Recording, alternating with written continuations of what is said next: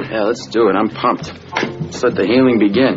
God help you if you use voiceover in your work, my friends. God help you. It's flaccid, sloppy writing. I don't want you to be the guy in the PG-13 movie everyone's really hoping makes it happen. I want you to be like the guy in the rated R movie, you know? The guy you're not sure whether or not you like yet. Hello and welcome to this edition of the Get Your Film Fix podcast. I'm Lee Carlo, joined by Chapin Hemingway, and once again, Jeremy Fisk. For those of you who don't remember, he used to be on the podcast some time ago before the most recent film he's been working on began production, but he is back gracing us with his presence. So welcome back, Jeremy. I was an original member of the Get Your Film Fix podcast. People have actually heard from Brantley more recently than you. What a weird world we live in. And Brantley's been doing great. I listen to those podcasts. Brantley's been doing great. Or the Carrie podcast. This week we're going to be discussing the newest film from Joel and Ethan Coen, The Ballad of Buster Scruggs, released on Netflix as well as in limited theaters. We're then going to move on to a discussion about Netflix and the release of their films, and then top everything off with our top 5 death scenes in Western movies.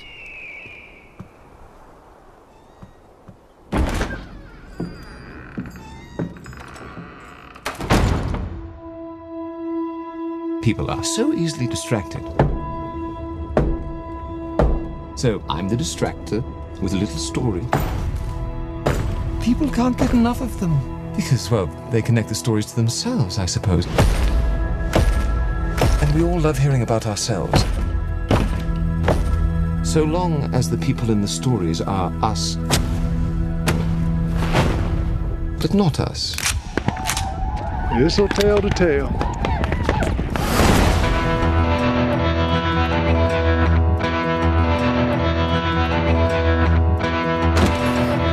I'm Buster Scruggs. You're shooting ironwork.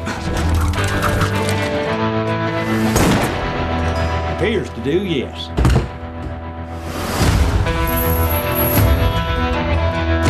Do you have anything to say before the sentence is carried out?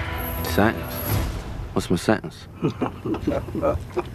Okay, guys, so the opening chapter of this movie revolves around the titular character of Buster Scruggs, played by Tim Blake Nelson, and it's about 20 minutes or so of him breaking the fourth wall, some goofy moments, him talking to his horse Dan, who kind of neighs on cue, and a bunch of comical plays on Western cliches, and it kind of got me thinking as I was watching it that I am taking this movie very seriously, and not in a way that I'm not like going along with kind of the humorous elements of it, but I started to think about what is it that the Coens do here and can kind of do all the time that despite the ridiculousness of some of their movies, and in particular this opening chapter, force their audience to take their movies seriously and to take them seriously.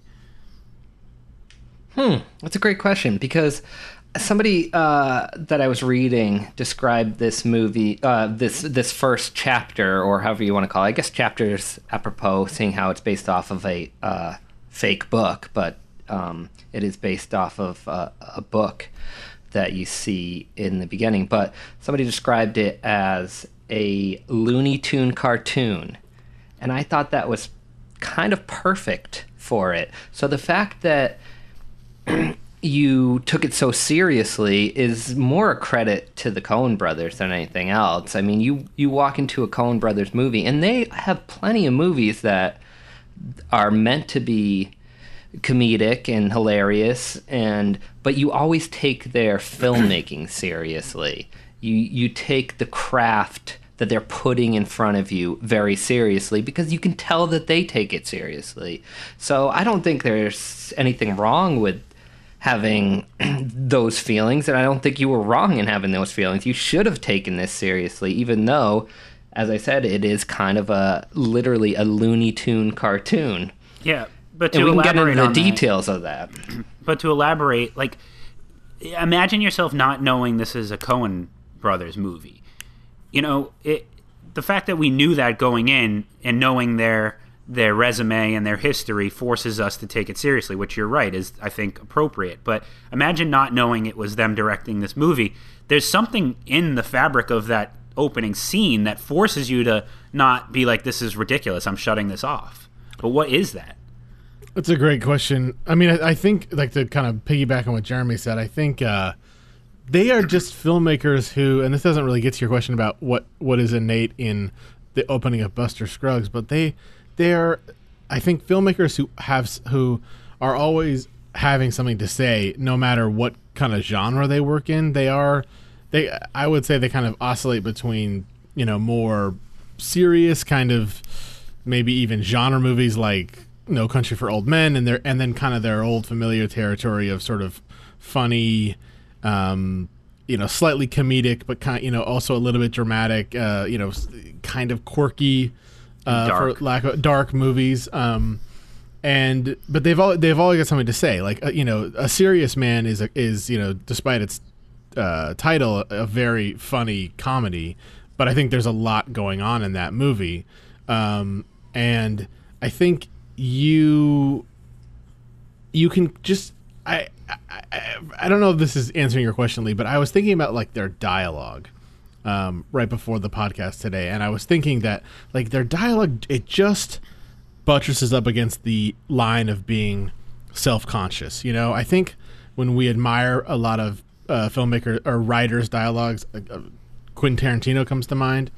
His dialogue, his movies, they are conscious of themselves. They know that they are self-referential, for example, but also just, you know what I mean by self-conscious? Like, they know that they are a movie in a way, or that they are referencing themselves. But the Coens are very good at writing these very kind of this dialogue that is very interesting and almost has this rhythm to it, and is almost self-conscious, but it isn't. It doesn't cross that line, and so you still feel very much in the movie while you're watching it. And I think really the dialogue kind of drives that. Like, you realize right away, even in this kind of silly and what turned out to be I think one of my least favorite of the segments in the movie, right away with the Ballad of Buster Scruggs, you realize that this is an elevated filmmaking, because I think largely the way the dialogue unfolds, and specifically the way he speaks to camera, and then kind of the more musical elements are, they seem to be saying something, Lee, as you said, about the genre. Well, I'm glad you brought up the dialogue, because that was another point that I wanted to bring up with you guys, and it does tie in a little bit to the idea of taking the Coen Brothers seriously, because they are so intentional with their dialogue. Like, we've all heard the stories about, not allowing actors to even go a little bit off script.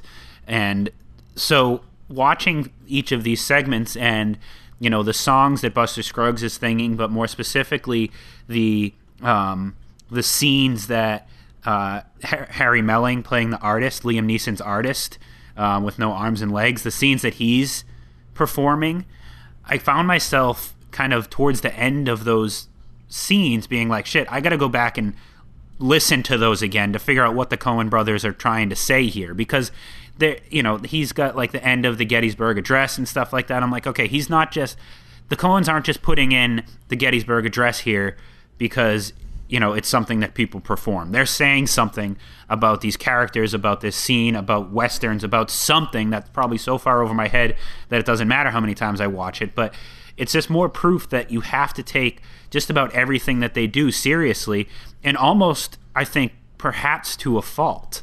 Because, I was thinking, like, even with movies like No Country for Old Men, kind of some of the speeches that Tommy Lee Jones has, and they're almost like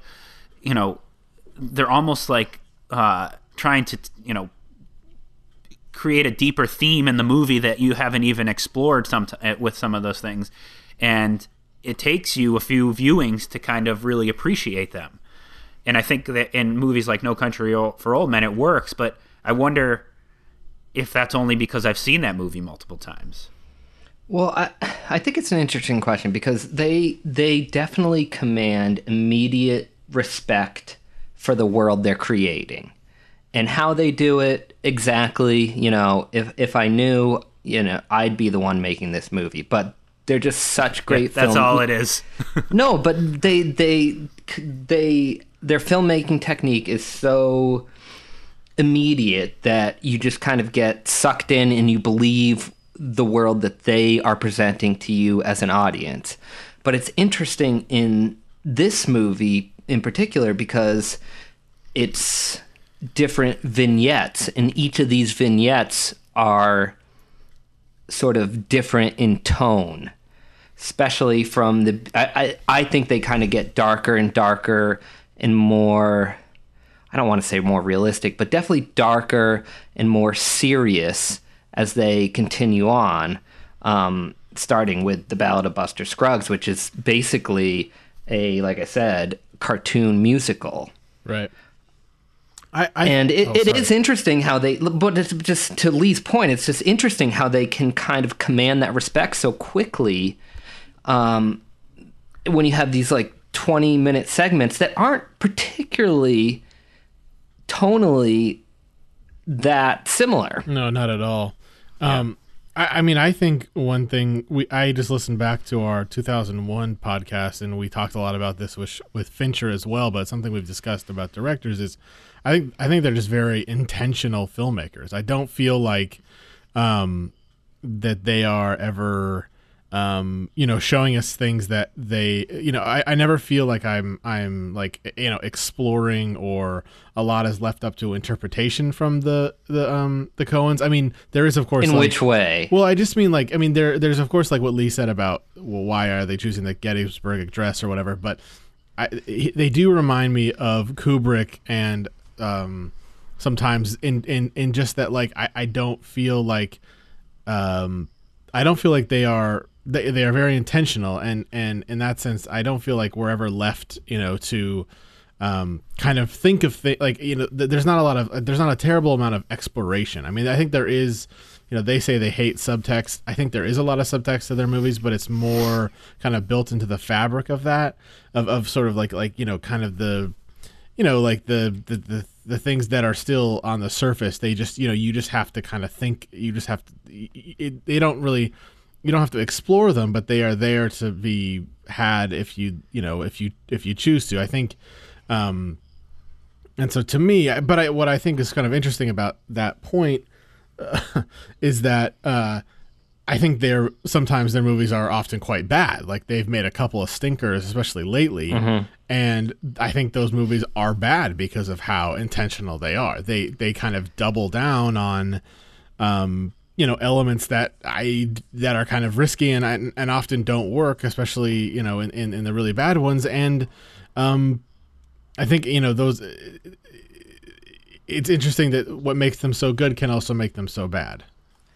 Well, I just want to put my 2 cents in on the Gettysburg Address thing. I don't know how we are talking so much about that, but specifically, I do not think that was intentional for any sort of reason that is supposed to imply something larger than what it is. I really think all it is that it was something of the time, and then the fact that there was this sort of montage of not of different versions, but him saying the same things over and over again to different crowds as they got smaller and smaller. I don't think it had anything to do with, the actual speeches he was giving, but it was more showing that this performer, people were losing interest in this performer over time. Yeah, that makes sense. I could be giving them too much credit, or I mean, even just trying to read too much into it, knowing their reputation.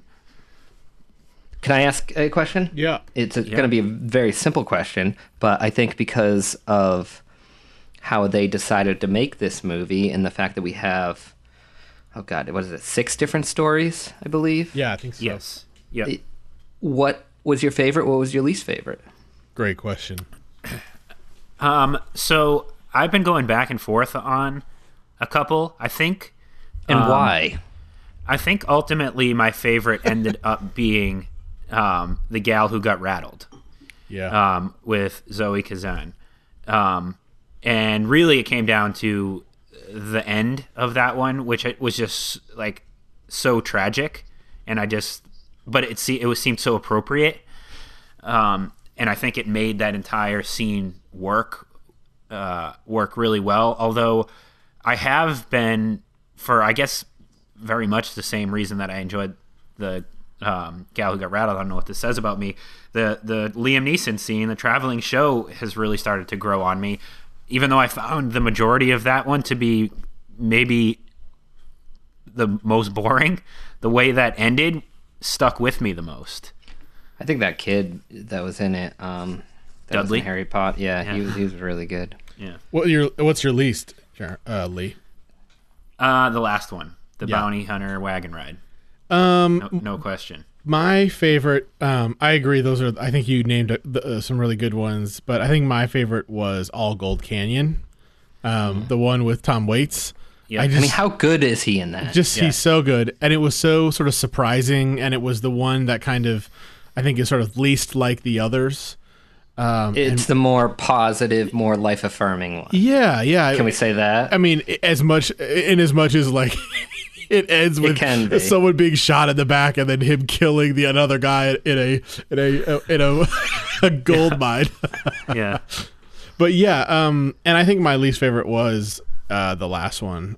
I didn't think the near All Going Days or whatever, the one with James Franco, wasn't particularly. I think that one, interesting. But I thought that was the one with James Franco was a nice kind of homage to Sergio Leone and kind of a nice kind of high stakes, intense scene, but it ultimately didn't feel as put together as the rest of them, or it didn't feel as as well made. What were yours, Jeremy? Yeah, I have to agree with you guys. It was a toss-up, really, between The Gal Who Got Rattled and what was it, The Old Canyon, the Tom Waits one. It was definitely a toss-up, but I think, Lee, you kind of hit the nail on the head there. The Gal Who Got Rattled, I could see as a full Coen Brothers movie with that ending. It was the most. It was the one that had the most developed story. It was also the longest, I believe. It was the longest. It took the most time, and maybe it was one that sort of had characters that developed together a little bit more than any other ones. It looked like the biggest budget one too. It seems like they probably invested the most time into it as well. Right. So that would definitely, I'm going to say that one's my favorite one, but that Tom Waits one, he was just so good in that, and he was just by himself for the majority of the time, and you felt for him. You felt for this, and I didn't even realize it was Tom Waits till after, honestly. But you felt for this guy who was talking to a mountain, and in the pocket. I think what was. Well, I'm sorry, Jeremy. Go ahead. Well, I just want to say, as a locations person, they found this most pristine location there, and I actually got anxiety when they started digging it up because I could. The Parks Department decided. I could see the National Parks Department or whoever's land it was on being like, all right, maybe we'll let you have a couple holes. Maybe if you bring in some dirt yourself, but don't really dig. And then they just kept going and digging and digging, and then I'm in the back behind a bush crying. So that's why it actually missed out on your favorite. Yeah, it gave you too much anxiety. I was like, oh man, it's not even worth the gold this guy gets. The pocket. I think what was interesting about that spot in particular was sort of how, I mean, all the other ones are a little bit are pretty dialogue driven and are kind of familiar in the way that Coen's stuff usually is, but that one really wasn't. There wasn't a ton of dialogue, but like it still felt very much like one of their pieces, like the humor, sort of the visual humor, and the way they did the thing with the flags and the holes and figuring it out. That was such a Coen Brothers move. Like, it's such a visual cinematic move. Oh yeah, it was great. Because he don't tell you what he never says what he's doing exactly. Exactly. Yep. You figure it out, and you're like, oh, I get it. It's a lesson in show, don't tell. Yep. Yeah, and then you want to get out there and get your own goal. It seems easy, right? It seems relatively easy. It's a lot of work. It's a lot of work, but we can't have somebody else dig for us. You could. So what was your least favorite? I mean, I have to say The Mortal Remains, even though I kind of get what they were doing there, and we can talk about that. Yeah, let's talk about that one. We can talk about that now or talk about it later. But let's get into it. So basically, it's the end vignette here. It's with Brendan Gleeson and who's the guy who plays the Englishman there? I don't know his name, but I like how Brendan Gleeson gets top billing in that scene. Okay, so basically they're in a horse-drawn carriage the whole time. It's all dialogue, unlike most all the other ones where it's very little dialogue. This one is entirely dialogue, and you're kind of entirely in this, a 3x4 room. Yeah, stagecoach. A stagecoach, but you eventually realize that the three people that Brendan Gleeson and this Englishman are taking with them are at least this is how I interpreted it, they're taking them to the other side, to death. Is that how you guys interpreted it? Or yes, in a movie that has 6 stories that are all about death. All about death. This one's in particular about death. This one's all about those people's realization of death and their journey over there. It's a great idea, but honestly, it was kind of boring. Yeah, I agree. Do you think it was too subtle, too vague what they were trying to do? Because the idea of the journey to death is right, but it was so long-winded, and like all of their speeches were so long-winded, and in a very Coen-esque kind of brilliant way. But I felt like, because I got the same impression too, and I actually had the same reaction. Like, this is kind of smart. Like, it's their journey to death, and so how do you portray a journey? And you put them all in a stagecoach, and so that works. But I feel like they were just beating around the point so much that it kind of lost the allure of that idea. And until that last speech where it got very dark, like it didn't feel like a dark, foreboding, journey. Yeah, I don't think it worked. I agree. I think there was it relies too heavily on people being like, "Oh yeah, I get it." But other than that, like, what does it have to offer? Some nice cinematography. I mean, that's that's throughout. That's throughout every. But that one was all green screen, and I didn't think that. Yeah, that one was like the least. That's probably the least. Even inside the stagecoach. Yeah. Well, that's like I just thought the lighting and everything was so good. I mean, there's some great cinematography but throughout. Yes, but that was certainly and it wasn't by what's his name? He had a new cinematographer for this. Yeah, he had Bruno. No Roger Deakins. Yeah, Bruno Delvinel, who shot Inside Llewyn Davis. So they worked with him before. It's interesting. Usually, you look at cinematographers and like you see their credits, and it's several with one director or maybe 2 directors. This guy's just bounced around a bunch. Like, he's done a lot of great movies that look great, but not a lot of consistent work with the same directors. He did Amélie and A Very Long Engagement, those French movies with Jean-Pierre Jeunet. Yeah. Sophisticated. Did a Harry Potter movie. Yep. Speaking of sophisticated, Big Eyes did. Who directed that? Was that Jean-Pierre? No, that was Tim Burton. The American version of Jean-Pierre Jeunet. Yeah. Okay, what else you guys got? Well, there was one thing that kind of stuck out to me, which it didn't necessarily bother me, but I guess it did bother me a little. It didn't bother me, but it definitely was like kind of in this political day and age, a little bit jarring almost, and that was his portrayal of the Native Americans in this. Yeah, that's a good point. That's an interesting point. I mean, I kind of like said to myself, well, this is just like classic Western, this is how these sort of films are portrayed, and and then I'm like, well, also, none of these main characters, well, not none of them, but a lot of these main characters are just as violent and terrible and awful. Yeah. Anyhow, we just don't know the other side of it. But there was at least some development there. There was some throwaway. They were throwaway they were bad literally guys. The savages, the bad guys, the ones that are going to come and kill you. Yeah, they were. Yeah, that I don't literally. know. I don't know how to feel about this.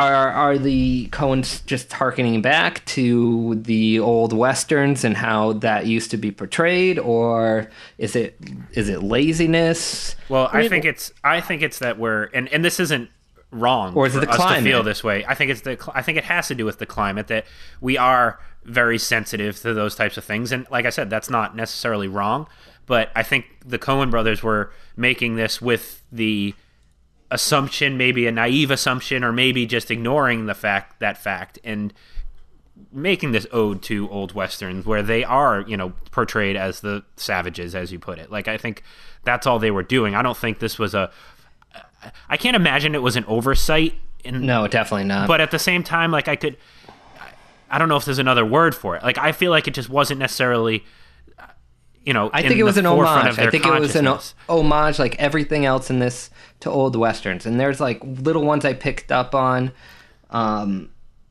Even in the Ballad of Buster Scruggs, there was the point where he shoots off the other guy's hand very graphically. Mm-hmm. And he tells him to, you got another hand, pick it up. The exact words that were said in The Man Who Shot Liberty Valance. So throughout this whole movie, there's little references to classic Western cinema, and I think this is just part of it.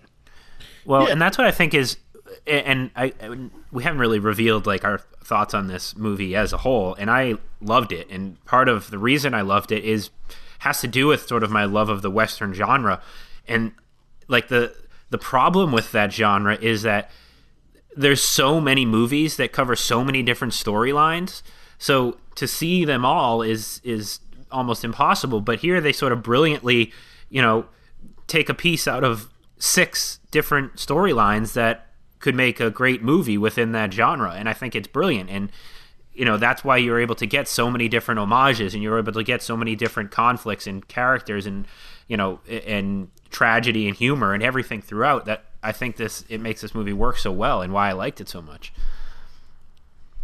Yeah, I mean, the American Western is something so unique because it's the only thing we have as Americans that, as far as film, that's like simply uniquely American.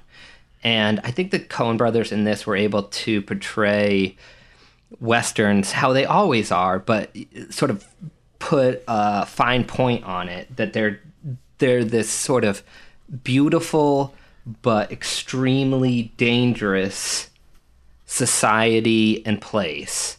And I think that is something that we as Americans, I don't want to say strive for, but it's like something that's so like distinctly us that we kind of have a, I don't know, like we look for it, we long for that in a weird way. Yeah, manifest destiny. Yeah. It's like an American characteristic. Yeah.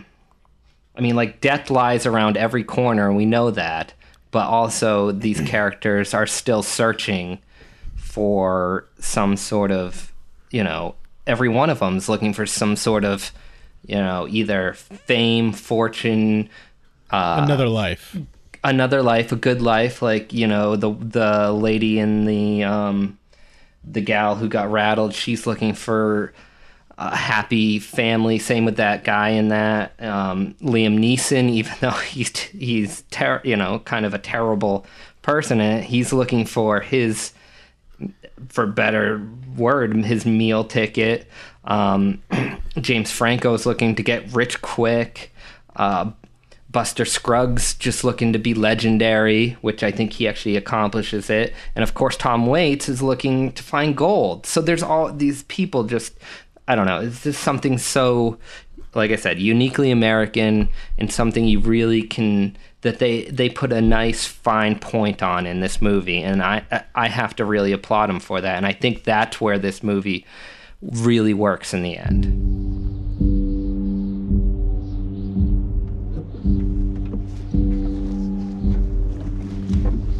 Thinking about revenge. Where's Robert? Where's your husband? It tears at the soul. Where's your brother? No! But it can also be a weapon.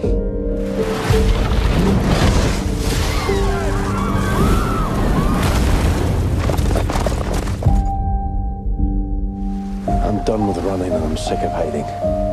Power is making decisions. And whatever course you are charting, I choose you. My husband. We need to unite Scotland. Robert the Bruce is an outlaw. Any man or woman who would give shelter to him or his ranks is to be executed without trial. The people are desperate for justice.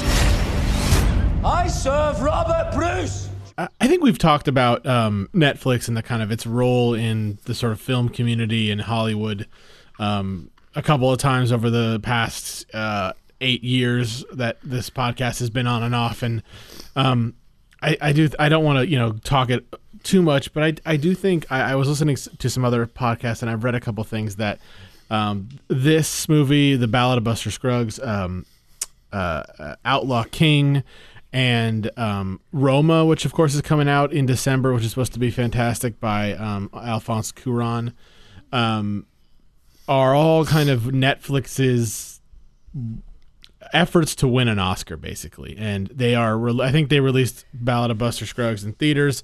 They did a little bit with the Outlaw King, and then I think Roma is going to have a pretty big release.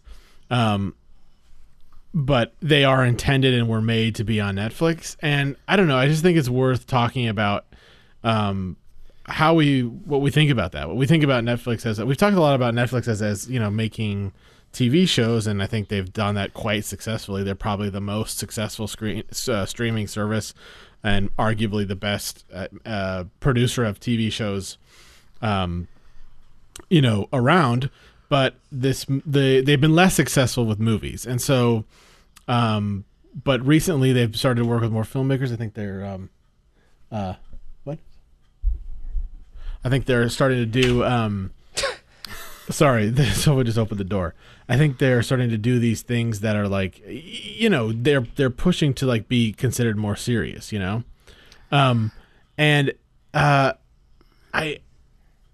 I don't know. I think in particular this movie is a perfect movie for Netflix. It's a 6-part thing that you can watch, in pieces, which I did, unfortunately. I mean, I would have loved to watch this in the theater, but I think, if you have to, this is a good movie to watch in pieces. I don't know. What do you guys think about all this? Well, go ahead. Okay. Well, I was just going to say, I like kind of take your question and propose another question. Okay. Like, what do they ultimately, Netflix as a company, what do they ultimately get out of an Oscar? I think it just I think it makes them seem like a legitimate movie studio. I mean, they are trying to be, they're investing a ton of money in content. I think, like I said, they seem to have won the TV, the TV argument, and now they're moving into film. And if you want to make movies, you got to compete to win Oscars, I guess, or at least someone there thinks. Like, did it help Amazon with Manchester by the Sea? Totally. There were nothing before that. Well, they weren't nothing. Yeah. Obviously, I mean, it doesn't matter. I mean, of course, made Bezos billions of dollars, but they invested something like $40 million into that marketing campaign. That's probably more than the budget of that movie. It was like 10 times the budget of that movie. Let me bring something up that I think is important, because take the streaming element out of it with Netflix and even Amazon, for argument's sake, and these movies are getting at least limited releases in theaters so that they are eligible for Oscars.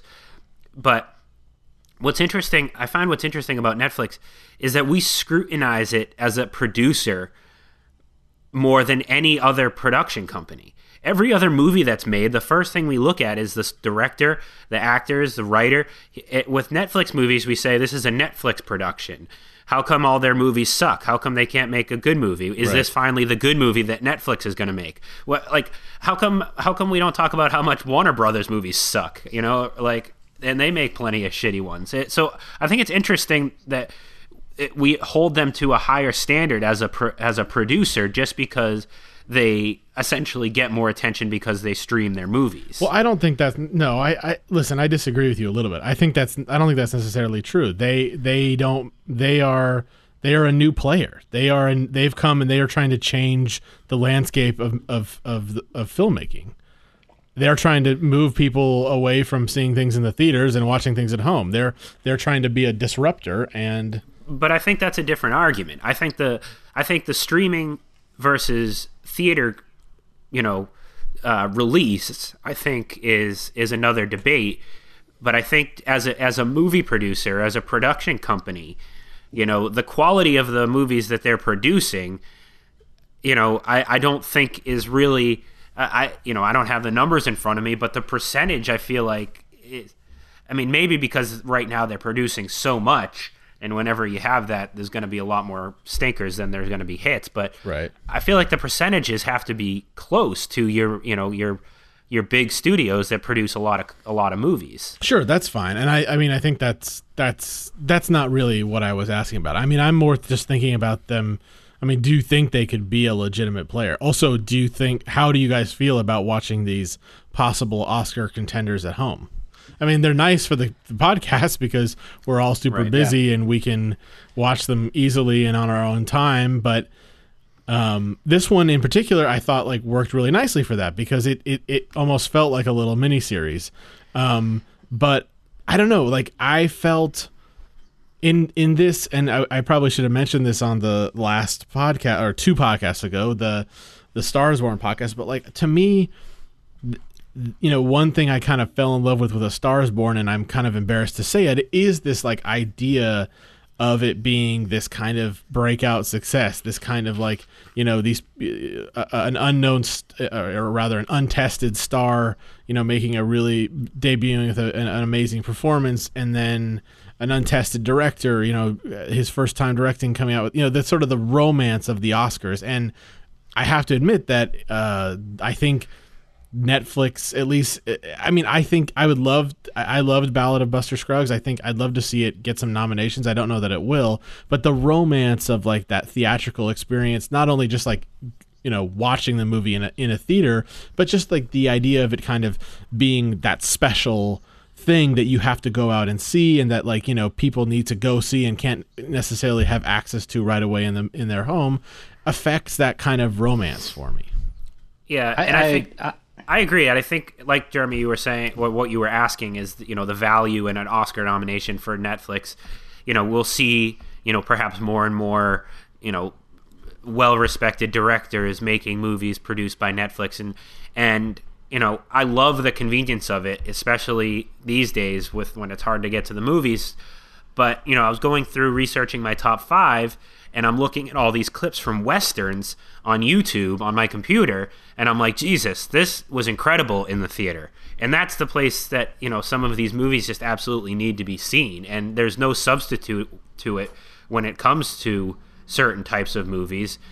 Hang on, the heater's turning on. I want to shut it off. Otherwise, you guys will hear it.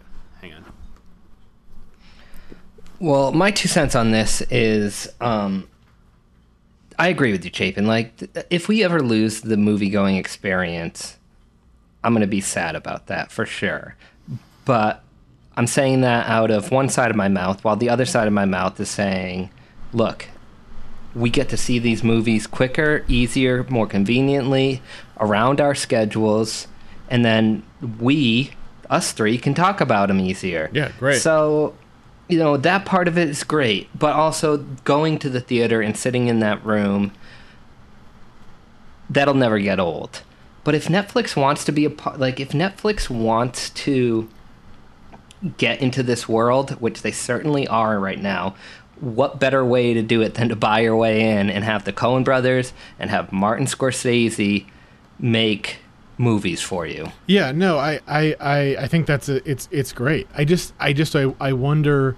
It always seems like these filmmakers are apprehensive about it. I feel like they go into the experience and they're like, yeah, Netflix is great to work with. They let us do whatever we want, but it's on Netflix. It's right. Well, I can say as somebody who's been a big naysayer for it.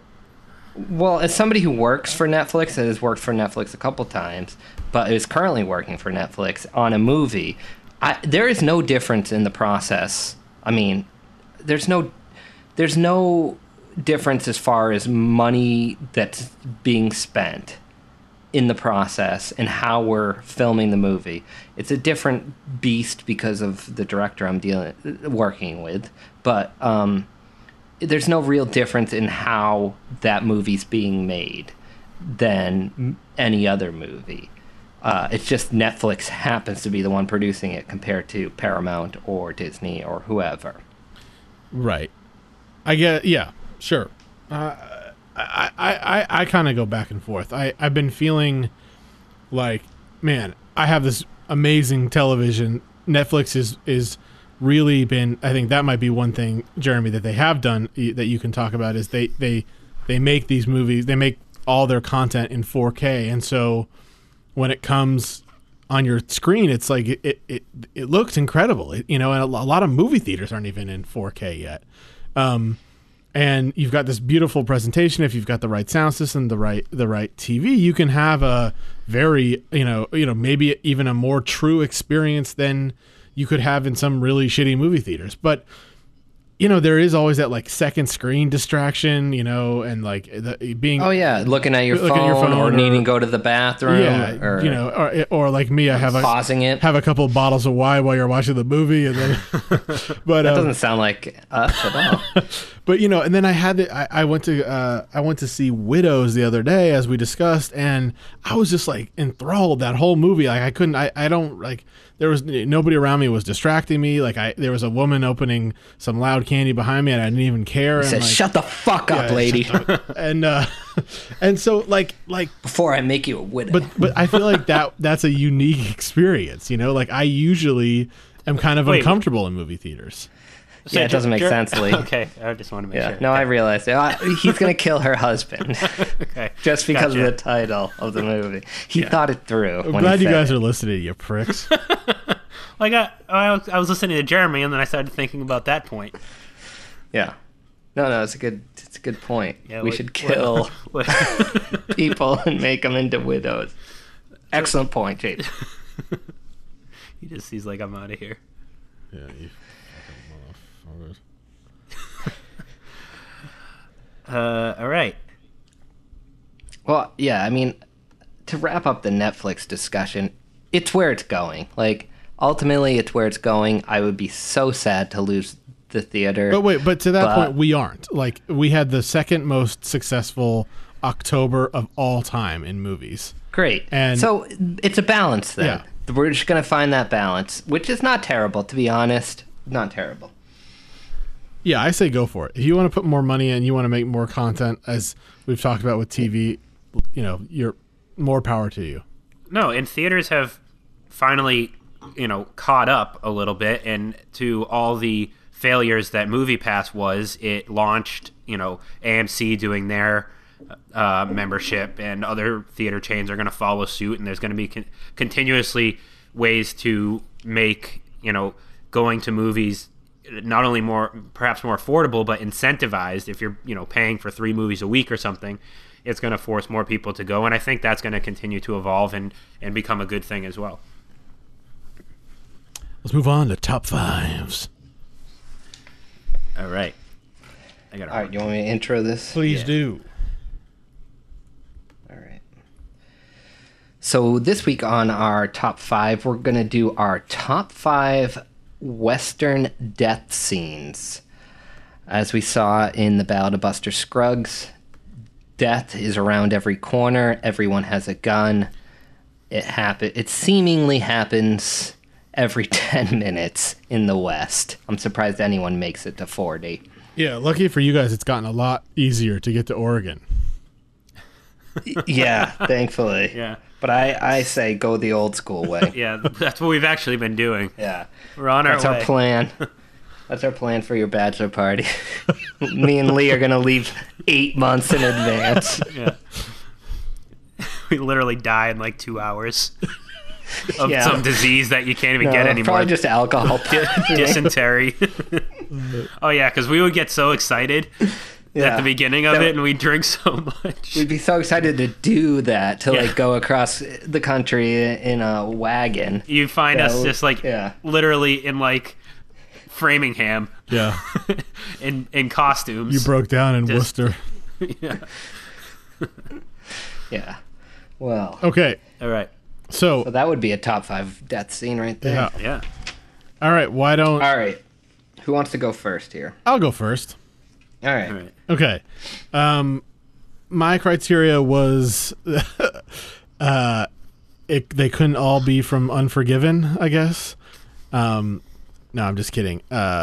So my number 5 is an ode to the Coen Brothers, and it's from a Coen Brothers movie that I really would like to revisit because I did not care for it when it first came out, and that's True Grit, and that's Domhnall Gleeson's character in True Grit. Do you guys remember his death when he's shot and he goes, "I'm dying," and he's in the he's in the cabin, and I don't know why that it was sort of so funny and so Coen Brothers that I don't know, it just that was what the one kind of memorable thing I remember from that movie. Domhnall Gleeson has perhaps the most impressive resume since he started being in movies. Yeah, it's kind of crazy. All right, Lee, you're number 5. All right, so my criteria was that they couldn't all be Sergio Leone movies. Good. But could you have one? I did. Okay. But keeping with the tradition of this podcast and Chapin's number 5, I also have a scene from a Coen Brothers movie. I feel like my list is a bit uninspired, so I apologize, but it is actually a scene from No Country for Old Men. It's when Anton Chigurh kills Carson, Woody Harrelson's character. Really, I just love that scene, and when he kind of says, like, you realize how insane you are, and he's like, you mean the nature of this conversation? He's like, the nature of you, and then the phone rings, and he kills him. Yeah. I just think it's, like, I mean, so many of Chigurh's kills are intense and sort of incredible filmmaking, but that one to me was just sort of summed them all up. I'm just like, here's the guy that just kind of knows him and feels like because he knows him that he can, sneak past him or beat him, but he just is totally at his mercy when it comes to facing him. Yeah, so the only criteria I had was it had to be an actual Western of the time period. So I couldn't put No Country for Old Men. If I did, that wouldn't be the death scene. It would be the one with the by the side of the road with the cattle thing the where one. it says, I thought about that one too. Hold still. Yeah. And the guy's like, all right, this should go well. Whatever you say. Yeah, well, if you say hold still. That being said, my list, I guess, is probably the most, I don't know, it's not cliche, but it has the ones you're thinking of, I would say. But my number 5, a lot of people want to go with the end of The Good, the Bad, and the Ugly. I'm going with the beginning of Once Upon a Time in the West, which anytime I get a chance to talk about the beginning of Once Upon a Time in the West, I will, as I think it's cinematic genius. But basically it's the scene where Charles Bronson's character gets off the train. He opens the door to one side of the train. Nobody comes out. The bad guys turn around. He gets off the other side of the train as the train leaves. You see him standing there before the other 3 guys. And we'll just say it doesn't go well for those 3 gentlemen. It's a brilliant scene. Cinematic jerk-off material. Oh, yeah, 100%.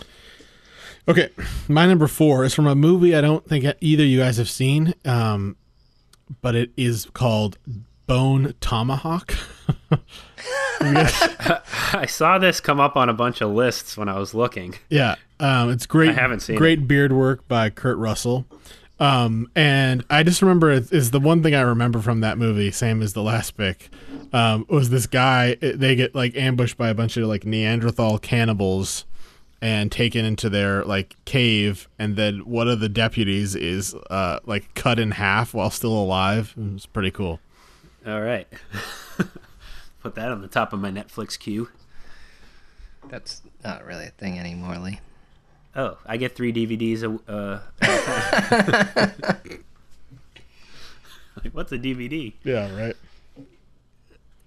All right, my number 4 is from 3:10 to Yuma, the newer version. I actually never saw the original, and it's when Ben Wade kills Ben Foster's character at the end of the movie. I love the end of that movie. How, like, Ben Wade is still the bad guy, but is protecting and sort of with Christian Bale as they're running away from his own posse.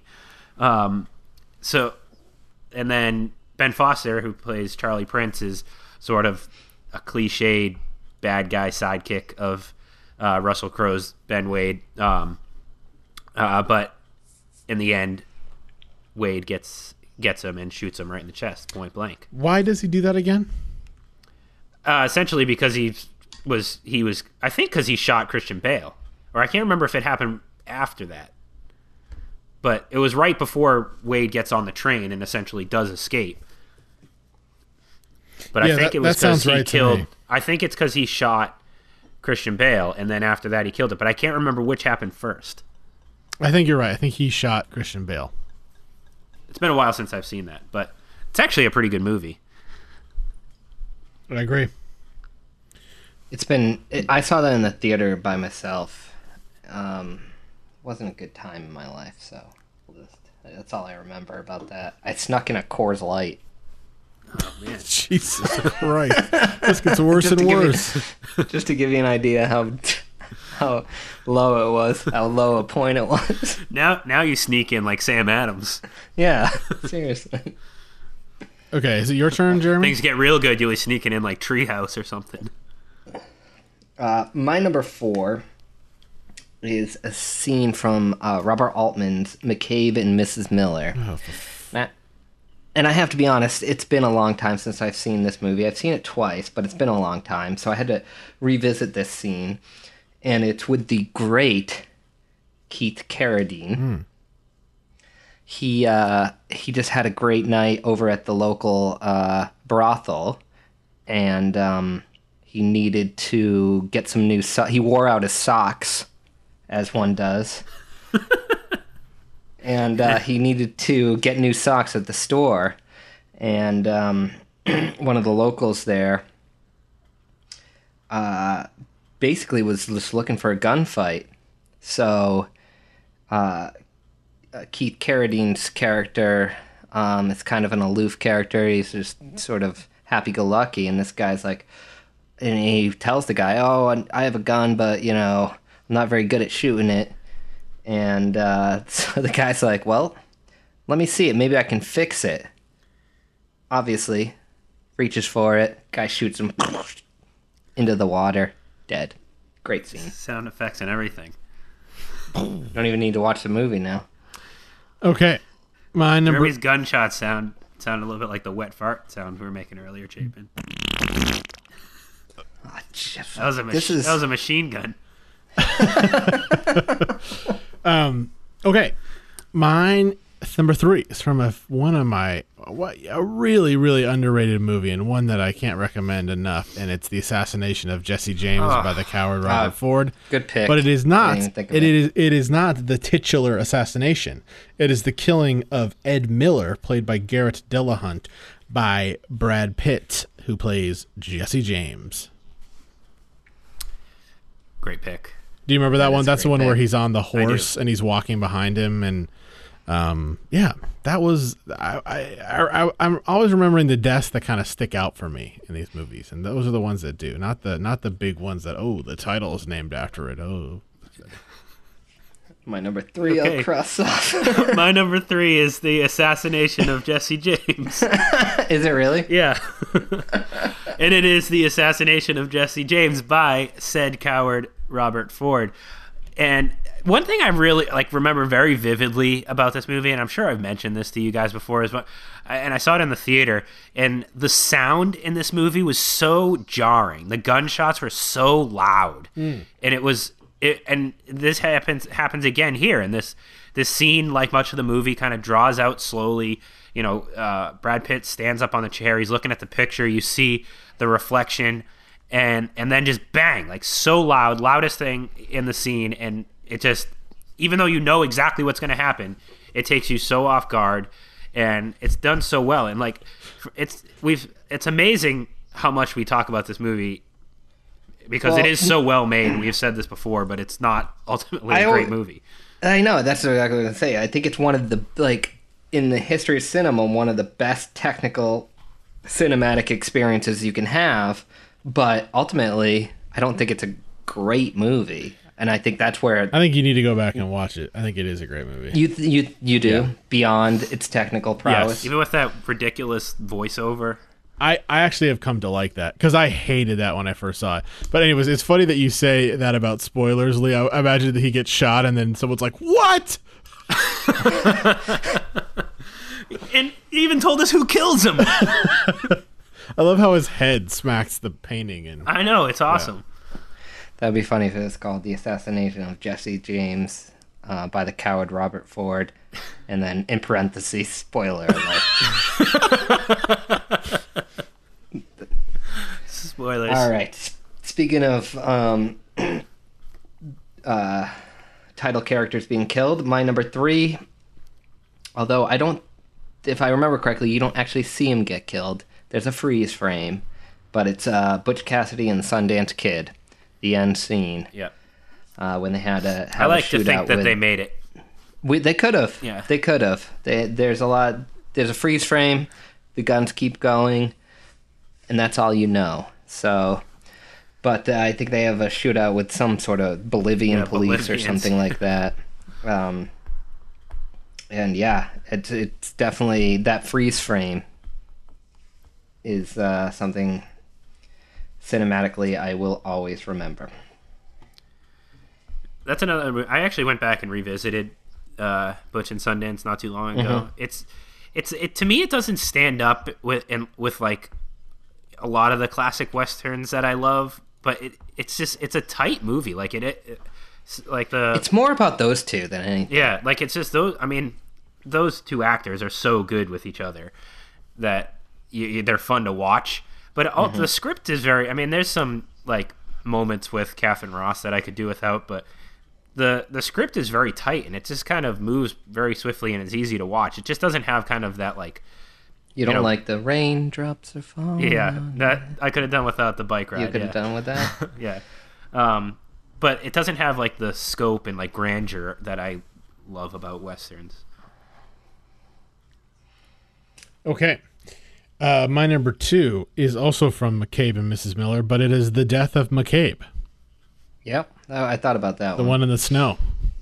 Yeah, he basically gets hunted. Yeah, but doesn't he just kind of like die of exposure, or does he get shot? No, he gets shot. He gets shot, and then he shoots the other guy. The other guy comes around, kind of similar to the Tom Waits scene in Buster Scruggs. And then he just can't make it back because he's trapped in like 4 feet of snow. He just can't make it back. I've never seen this movie. Really? Yeah. I'm actually not very well versed in Altman. I've probably only seen half a dozen, if that, of his movies. I'd love to go and watch a bunch of them. All right, my number 2. So I try to think a little bit outside the box for some of my picks because I suspected there would be a lot of classic westerns on here. And not that this is particularly outside of the box for us to discuss. It is, I think, when it comes for westerns. It's from Quentin Tarantino's Django Unchained when Dr. Schultz kills Leonardo DiCaprio's Calvin Candy.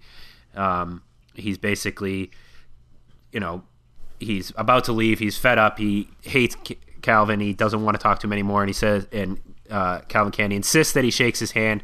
Finally says that he absolutely has to, or he won't let him leave. And then he walks up and says, "I couldn't resist," and he shoots him. Sam Jackson starts screaming and crying before the shootout really starts to escalate.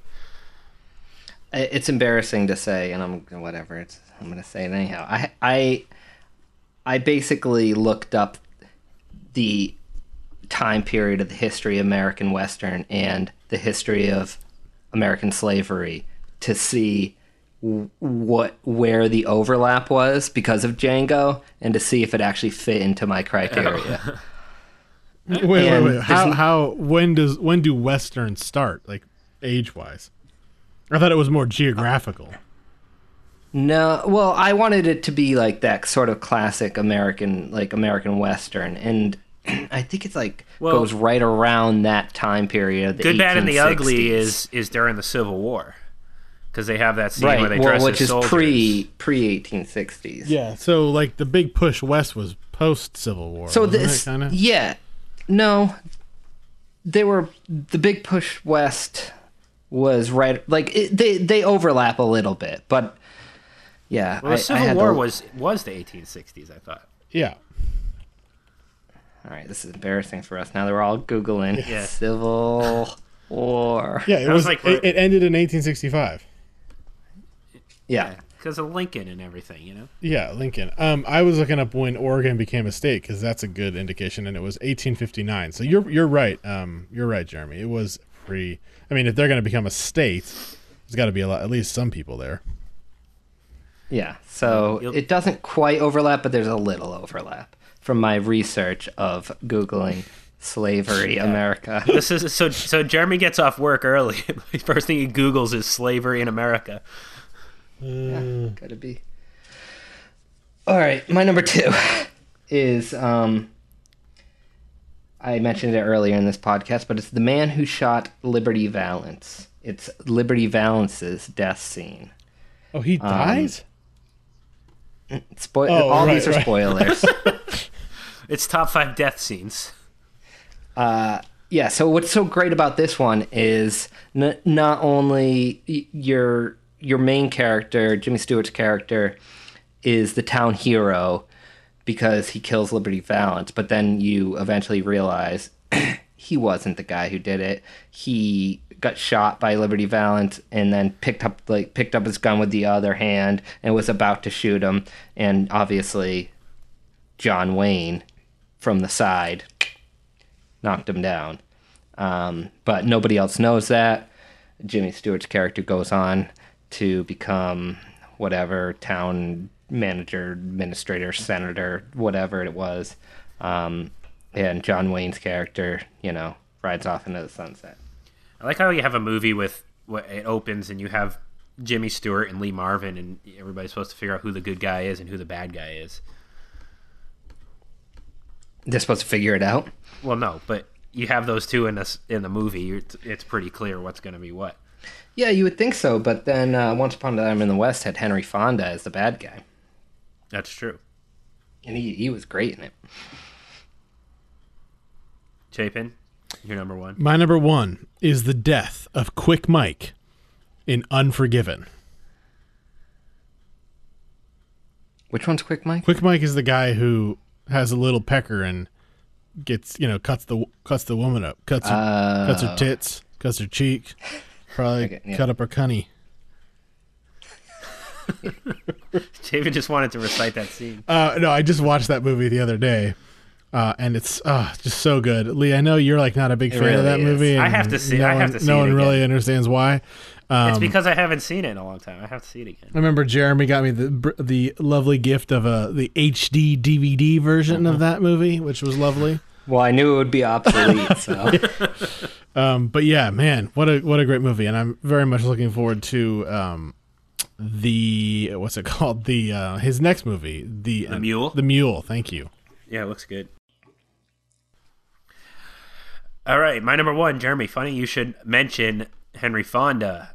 I have got the scene which is perhaps one of the best introductions to a villain in movie history, when Frank kills the little boy in Once Upon a Time in the West.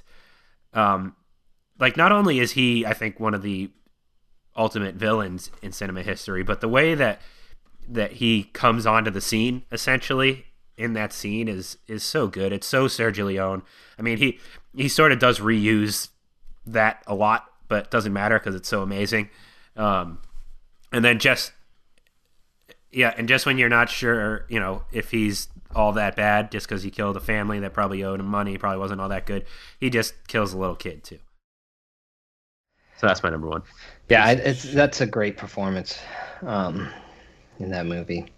And my number 1 also is from Unforgiven. It's a different death scene. It is when the Schofield kid kills that guy on the shitter. Yeah, that was mine. Oh, that's the same one? Yeah. Oh, I didn't realize it was the same guy. Oh, nobody has Clint Eastwood killing Gene Hackman. It's up there, but the reason that the other one's so impactful for that. It's guy, so for impactful. The Schofield kid. Yes, exactly. The whole movie's about kind of anti-violence, and he talks about, or like right afterwards, he says it don't seem real how he's never going to breathe again, ever, all on account of pulling a trigger. And then Clint Eastwood says, hell of a thing killing a man, taking away all he has and all he's ever going to have. Now that'll wrap things up for this edition of the Get Your Film Fix podcast. Please check us out on Facebook and Instagram. Email us any feedback at getyourfilmfixpodcast.com. We promise we will read them on the podcast. Subscribe. It doesn't even have to be good. The email, I mean. Like, we read... Yeah, we read it. We'll read anything. We read it.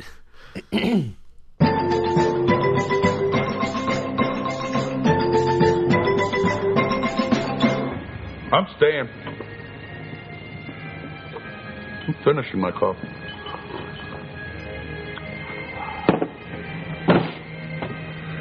Enjoying my coffee. Hell of a man shooting him when he's taking a shit. Why the hell of a man? Sorry, I meant hell of a thing. Jesus. Hell of a man. Hell of a thing. I mean, you've got to be a hell of a man to do that. Yeah. Because it is most vulnerable.